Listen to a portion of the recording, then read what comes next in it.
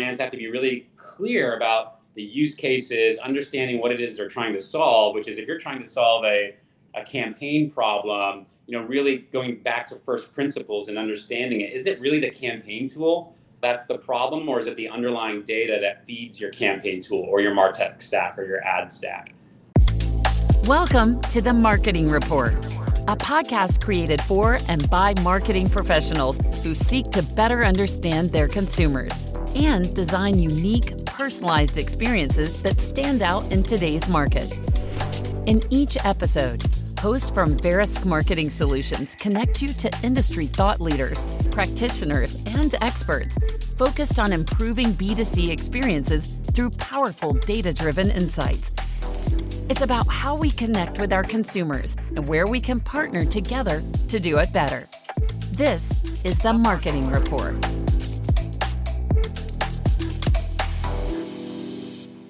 Hello and welcome to our new and we think improved podcast. My name is Zora Sinnott and I'm the Chief Commercial Officer at Verisk Marketing Solutions, a newly formed business unit of Verisk. With the merging of Jornaya, Infutor, and Contact State, Verisk Marketing Solutions was created to help marketing leaders and the ecosystem partners who support them improve the reach, timing, relevance, and compliance of every consumer engagement. The end goal being to create exceptional experiences throughout the customer lifecycle. So our podcast has taken on a new identity, which means we can safely assume some of you might be new listeners. We're by no means new to the podcast scene, so be sure to check out some previous episodes of both Jornaya Talks and Infutor's Identity Revolution, where we've had conversations with a variety of industry leaders and experts in data, technology, consumer identity, and everything in between. So let's get started. I'm eager to welcome industry leader Barry Padgett, CEO of Amperity. Barry, thank you for taking time out of your busy schedule to talk with me today. Pleasure, Zora. Glad to catch up. It's been a little while. Wonderful. So excited to have you here. And to give a little background for our listeners, Barry joins us with over 20 years of financial and operational experience. Prior to his work with Amperity, he spent nearly 2 decades at Concur Technologies in various leadership roles across the globe in Asia, Europe, and the US. Following SAP's acquisition of Concur, he served as president of Ariba, Fieldglass, and Concur, which were collectively known as the Intelligent Spend Group. He also served as the chief revenue officer at Stripe. Did I miss anything? No, it makes me sound really old when you put it that way. It's quite the impressive rap sheet that you have, Barry. So you've had the opportunity to work with people all over the world, some really great companies, very impressive talent. So before I start to pepper you with the questions that I've prepared for this podcast, why don't you just give the audience a couple of highlights? Tell us a little bit about how you got here today. Sure. Yeah, sure. I think looking back, the master stroke of luck and genius was I decided to go and work for a startup in Brussels, Belgium after school. It was just 3 of us trying to build algorithms for banks, Swiss banks. And that was a total failure. But I'll tell you, that 1-year commitment turned into almost 20 years abroad, living and working in the Netherlands, Belgium, England, France, over to China, Singapore, Australia. Met my wife in Australia, who's a Kiwi from New Zealand. Our son was born in Australia. Our daughter was born in England. So, we had a wonderful time crisscrossing the globe. And really what it boils down to is this, Zora. When you are from all these different countries, as our family is, you kind of look like the Jason Bourne family. All of your passports are different colors. And there's no benefit because you end up standing in the longest line of every airport in the world. So, it's not all it's cracked up to be. I'll put it that way. Yeah, I understand. So, okay, here, I'll ask you one more question. So, favorite city in the world? I would say favorite city in the world is the city I live in right now, Seattle, Washington. And I've kind of always been that way. Whatever city I'm living in is the best one at the time. Where you chose it, right? Yeah, that's right. And I will say, there are different phases of your life where the available opportunities in a city kind of dictate where it falls in that list. So when I lived in Amsterdam, I was, a young man in my early 20s, and that's a wonderful place to live at that time. And my wife and our 2 kids recently visited Amsterdam again many years later, and I realized it's all cobblestone. It's really hard to push a stroller around. There's not that much green space available. And so it's not the best maybe place. Had I had young kids at the time, maybe I would have felt differently. So yeah, that's kind of how I feel about Chicago. Now the Chicago suburbs are my favorite place in the world with 2 toddlers. Okay, so let's dive into the questions here. Both of our firms specialize in identity or entity resolution. So how do we see brands going about solving this big messy problem of the unified customer profile? And why do you think so many companies have tried and failed at that endeavor? Yeah, I think there's a couple of things, and I think you and I probably see the world the same way, Zora. I think the 2 approaches that we see out in the wild, one, a brand buys a CDP, because if you think about CDP, customer data platform, seems like a no-brainer that you're going to get your customer data all cleaned up as part of that deployment. And I think in reality, what we see are when you look at the CDP category, there's a concentration of companies and tools and platforms that skew really heavily to the marketing automation side of the house around activation and journey orchestration and campaign building and segmentation, but that ignore the fundamental and underlying problem of the data is super messy, and it's really hard to make those tools work the way they're designed to work unless you go and clean up the data first. And so many CDP companies kind of punt on this really tough problem of cleaning up the messy data. I think the second scenario is that you see brands, trying to build this themselves, either, utilizing something that they already have in-house or using some of the modern tech stack to try and figure out how to build this.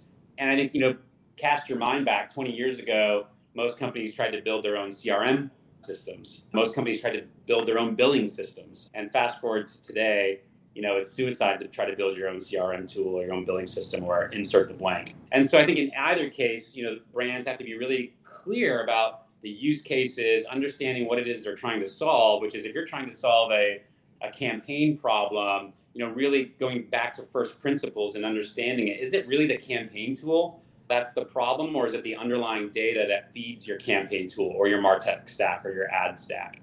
And so I think in general, those are the 2 ways that we see brands out there trying to solve the problem. And I'm really excited because I think we're in the early innings of this transformation away from, building your own CRM or building your own billing system to really taking something that's best in class, ultra modern, and not only solves the problem, but also takes care of some of the issue of, feeding your existing tech stack, feeding your existing MarTech stack or your ad tech stack, and making that perform in a way that it hasn't before. So, the answer doesn't necessarily have to be constantly go and try and digitally transform everything in your stack. Sometimes just cleaning up the data and feeding that stack better data yields incredible results. Yes, the fundamentals are important. So as brands climb this maturity curve and start to transform their businesses to more digitized digital experiences, what role does the unified customer profile play? What the AMP ID, if you will, play in that digital transformation? Yeah, I think such a good question. And this is one of those questions where it's like, even listening to myself say it in my head before I say it, the reaction is kind of like, duh. And by that, I mean, personalization has become table stakes. Like customers, we as consumers ourselves expect the brands that we work with and that we, gift our money to as if they're a well-known entity. We expect that, and it harms our view of the brand when we're served up with experiences or cross promotions that don't make sense in the context of what a brand should know about us. Like, why are they serving us up ads for things we've already bought? Why isn't there suppression built into their tooling? Why don't they understand that I buy a certain category and that's the category I'm interested in, rather potentially something randomly different? Like if I'm buying, in my case, men's, dress shirts, why am I getting ads for, women's sportswear? It's really obvious, when it's email or ads being served up, it's clear that the brands don't know us, even though we've transacted with them for years and years, are part of their loyalty program, utilize every channel they have available. And so I think in some ways that's table stakes in terms of our expectations as a consumer, but most brands still have yet to achieve that. And so it's kind of like, duh, as a consumer, we expect that, but really difficult for the brands we love to actually get this fixed and get it cleaned. And I'd say it's lastly, like there are some there are some other benefits, like having the depth of insight into a customer means making better and smarter decisions driven by data science. So you're getting more for your ad spend and more for your loyalty program spending. It means happier employees, like the people that serve the customer who desperately want to serve up great experiences, and giving them the tooling and giving them the data to do that. And so it means that, and less time on tedious Q&A and data cleansing. So I think unifying customer data has far-reaching impact. It's certainly economics, for sure, profound. But in terms of how we think about the overall experience and the journey towards centricity and our own employees and their ability to delight customers, there's really never been a better time to get deep into the guts of finally unifying that customer profile. I love where you took that answer around employee experience. It's clear in parity, just in interacting with the team and the brand, it's very clear that there's an internal and an external experience that you're working very hard to maintain. So kudos to you. And I think some of the trends are kind of leading in that direction as well. So there are many signals that MarTech spending is going up and to the right, despite some uncertain economic indicators that are surrounding us. So what are the main problems that B2C brands are looking to solve with this increase in spend in platforms, in yours, but also in others? Yeah, I think for me, it's probably three things. One, which is the sort of ever-present need to go find new customers, and cost of acquisition of new customers is going up, not down. And so you should expect that we're going to spend more as marketers to go find new customers. I think secondly, in reaction to the cost of acquisition going up, we're seeing, more companies spend more programmatically to retain their existing customers. Mm-hmm. It's sometimes, less expensive to retain a customer and upsell and expand that relationship than it is to go acquire a brand new one. And so you're seeing a lot of spend around making sure that our existing customers are happy, that they understand the full breadth of our services and the scope of our product suite, and are getting the most out of us as a brand. And then I think secondly, you're seeing a lot of spend and interest right now in reaction to the cookie going away, the mobile ad ID going away. I don't think anybody has a crystal ball that exactly predicts what's going to happen next year when that occurs. But there is a scramble happening within the world's brands to establish a first-party data graph, right? Mm-hmm. Understand who their customers are. You can't rent your customer base anymore from a third party. You're going to have to know who your customers are. And then you're going to have to go target lookalikes to your activation channels based on the attributes and based on the customer personas that you now know, since you've got a customer 360 for the first time. So I think you're seeing brands, spend on that in reaction to what's happening. And it's a great catalyst for finally going and really owning your own first-party information and your own first-party data, which many brands just have had on the list for a long time, but not necessarily gone and done something about. Right. But theoretically, the return on ad spend is there, right? Yeah, Better 360 sure. Return on ad spend is there. For sure. All right. So let's get into an example here. So can you share a customer or example around some of these things that we're talking about here? Yeah, one of the stories I like best, because it has a really cool employee angle, which isn't something that often gets talked about. You and I just briefly mentioned it. Brooks Running. I'm a runner myself, so I've always appreciated Brooks and their maniacal focus on the runner and staying in that one lane and doing it exceptionally well and better than anybody on the planet, in my opinion. The CMO there, Melanie Allen, has a really, I think, fantastic philosophy around marketing as a CMO. And that is that it's her expectation that she is going to engage and is responsible for engaging and driving customer experience no matter the interaction. And by that, I mean, an example would be at Brooks, when someone calls the support team there for help or opens up a chat session with someone in support, Melanie feels like as the CMO, it's her responsibility to help make sure that engagement, although it's completely outside of marketing, is as delightful as possible and is returning on the brand promise to their runners and to their athletes.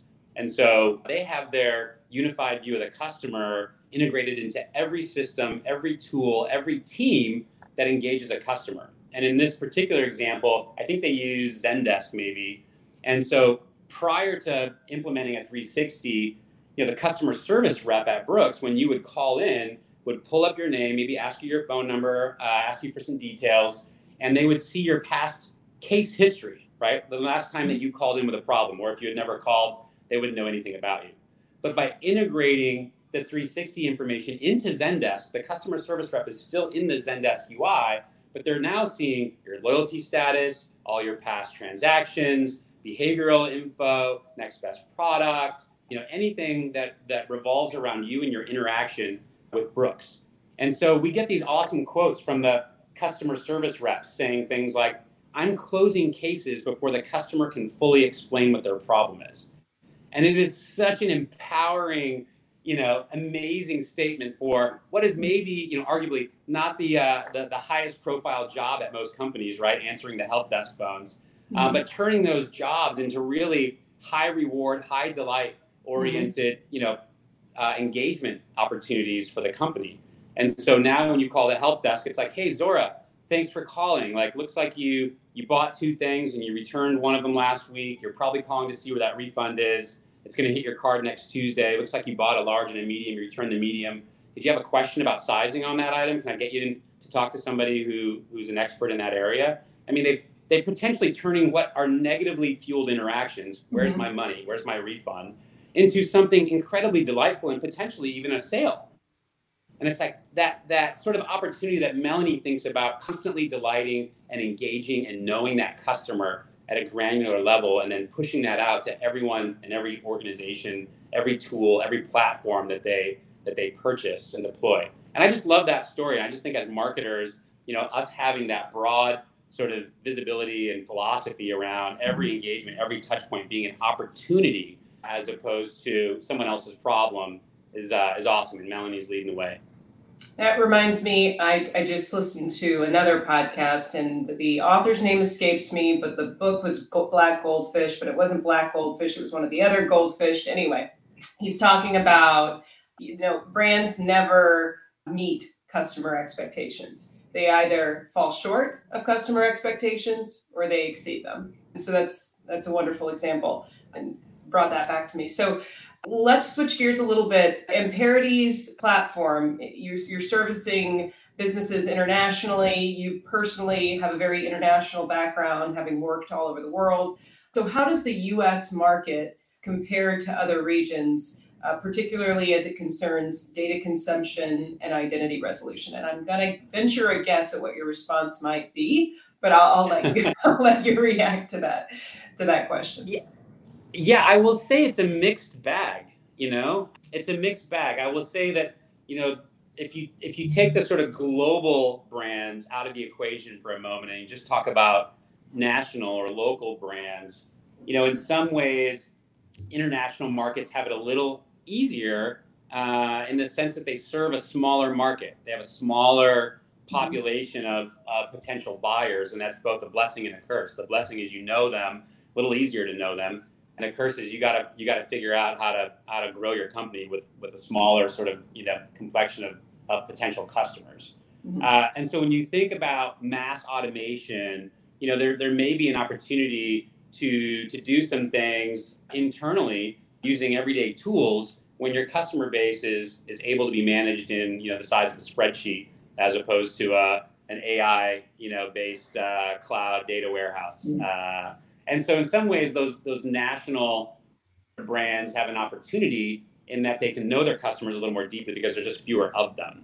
On the flip side, I would say, they have both an opportunity given what we see with GDPR in Europe in terms of it's a catalyst to go and do something, and they have to finally, whether they were going to or not, they have to start figuring out, access and opt-in rights and make sure that they're serving the right customers and they have permission to do so. That's a great catalyst for companies like yours and mine in terms of finally bubbling our project up to the number one position. And at the same time, it's a real headache. You didn't have this in your top 5 things to do, and as a marketer, you're becoming frustrated about your ability to create campaigns and activate those campaigns and engage your audience and go find new audiences, and it can be a real hindrance. And so I would say in general, it's a mixed bag. You see, companies in Australia, for example, going really fast, early adopters of most technologies. This one is no exception. And so it's a wonderful market to go and work in. Companies that are operating in Japan, see opportunity here. Once Japan's a wonderful market. As soon as you have one great name, it makes it a little easier to open doors across the market. You can go actually quite fast, even though that first logo might take you a long, long time. And then across Europe, you're seeing, I think, as I mentioned, both these national brands opening up into cross-border opportunities to expand that sort of customer population and the potential customer population, but dealing with GDPR, dealing with Brexit, and making it really hard on marketers. And so it's a mixed bag, I would say, which isn't a great answer to your question. Definitely. It was somewhat expected. I wasn't anticipating the tightness of the market to really be an influencer of where Amperity goes next. So any markets that you're looking to penetrate now and in the near future that can fall into that category? Great question. We just opened our offices in London last month, and our offices in Melbourne, Australia last month as well. So we've been serving customers in both geographies for a while, but finally putting some boots on the ground and starting to expand locally, which will be primarily to serve local brands more organically. So We've had a really wonderful run serving big global brands that do business in multiple geographies, multiple regions, but we want to make sure now that we're able to support local brands too. And so we're excited about that. Awesome. All right. So look into your crystal ball. What do you see coming in the future? What should brands be thinking about as we wrap 2022? Can you believe we're wrapping 2022 and move toward and think toward 2023 and beyond? There's so many steps along the path to getting to whatever the there is in this space. And so if you're a brand that, still is dealing with really messy customer data and finding it hard to get access to data in a time frame that's easy, being able to federate that out to the teams that need it, being able to integrate that to the tools that you have, then the crystal ball might just be, solving your unified customer view over the next year or two. And that would be an incredible step forward for a lot of companies.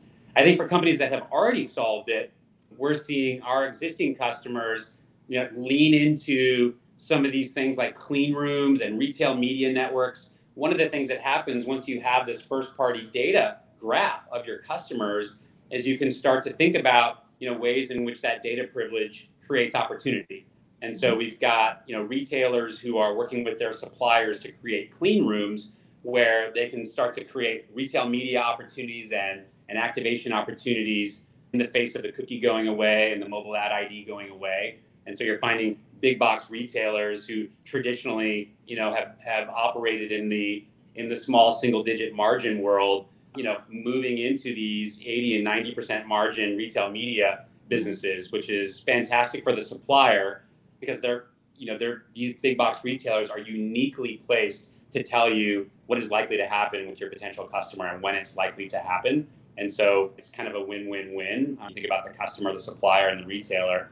And then we're seeing companies come together who have an affinity in terms of they work with the same kind of customer and share, PII redacted data in a clean room tenant such that they can derive insights, they can figure out how they, drive customers to one another's loyalty programs, how they deliver a more unified experience for that joint customer. And so that's a direct response to the cookie going away and the mobile ad ID going away is, instead of depending on just Google and Facebook, they're going to start to self-medicate here and find, less expensive and potentially more engaging ways to interact with potential customers and existing customers.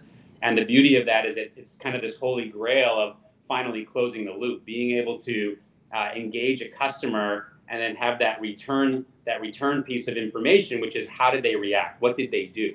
And that seems to, go missing when we just throw it over the fence and, kind of spray and pray and hope for great results. So, working with other companies and jointly delivering customer experience, I think is where we'll start to see more companies leaning over the next couple of years. But of course, the prereq is that you get your customer data fixed up and get it in an accessible, digestible, federatable, format so that you can actually go do things with it. I love how you ended that with, I heard creative, and strategic partners, like-minded partners, which is how our two organizations came together in the first place several years ago. So wonderful note to end on. I'll ask you one last question. Where can our listeners go to hear more from you and more from Imperity? Sure. Well, first of all, thanks for having me. Thanks for the opportunity. Appreciate the partnership that we had with Infutor and now with Verisk. Really excited about everything that Verisk is doing on this front. And the easiest place to find me is, LinkedIn or on the Imperity website and checking out our blogs and lots of thought leadership pieces. And I'm super easy to find and eager to engage and interact if I can be helpful to anybody. Awesome. Thank you so much. We can't wait to catch up with you in the future to see what new and exciting things Imperity is up to. With that, I want to thank all of our listeners and invite you to subscribe so you don't miss upcoming episodes as we continue to dive into trends, data, technology, and of course, marketing. Thanks, everyone, and we'll see you next time. Thank you for listening to this episode of The Marketing Report. This show is brought to you by Verisk Marketing Solutions, an organization created to help CMOs and their partners improve the reach, timing, relevance, and compliance of every consumer engagement. If you enjoyed this episode, make sure you subscribe to The Marketing Report wherever you get your podcasts, and check out the show notes for more information.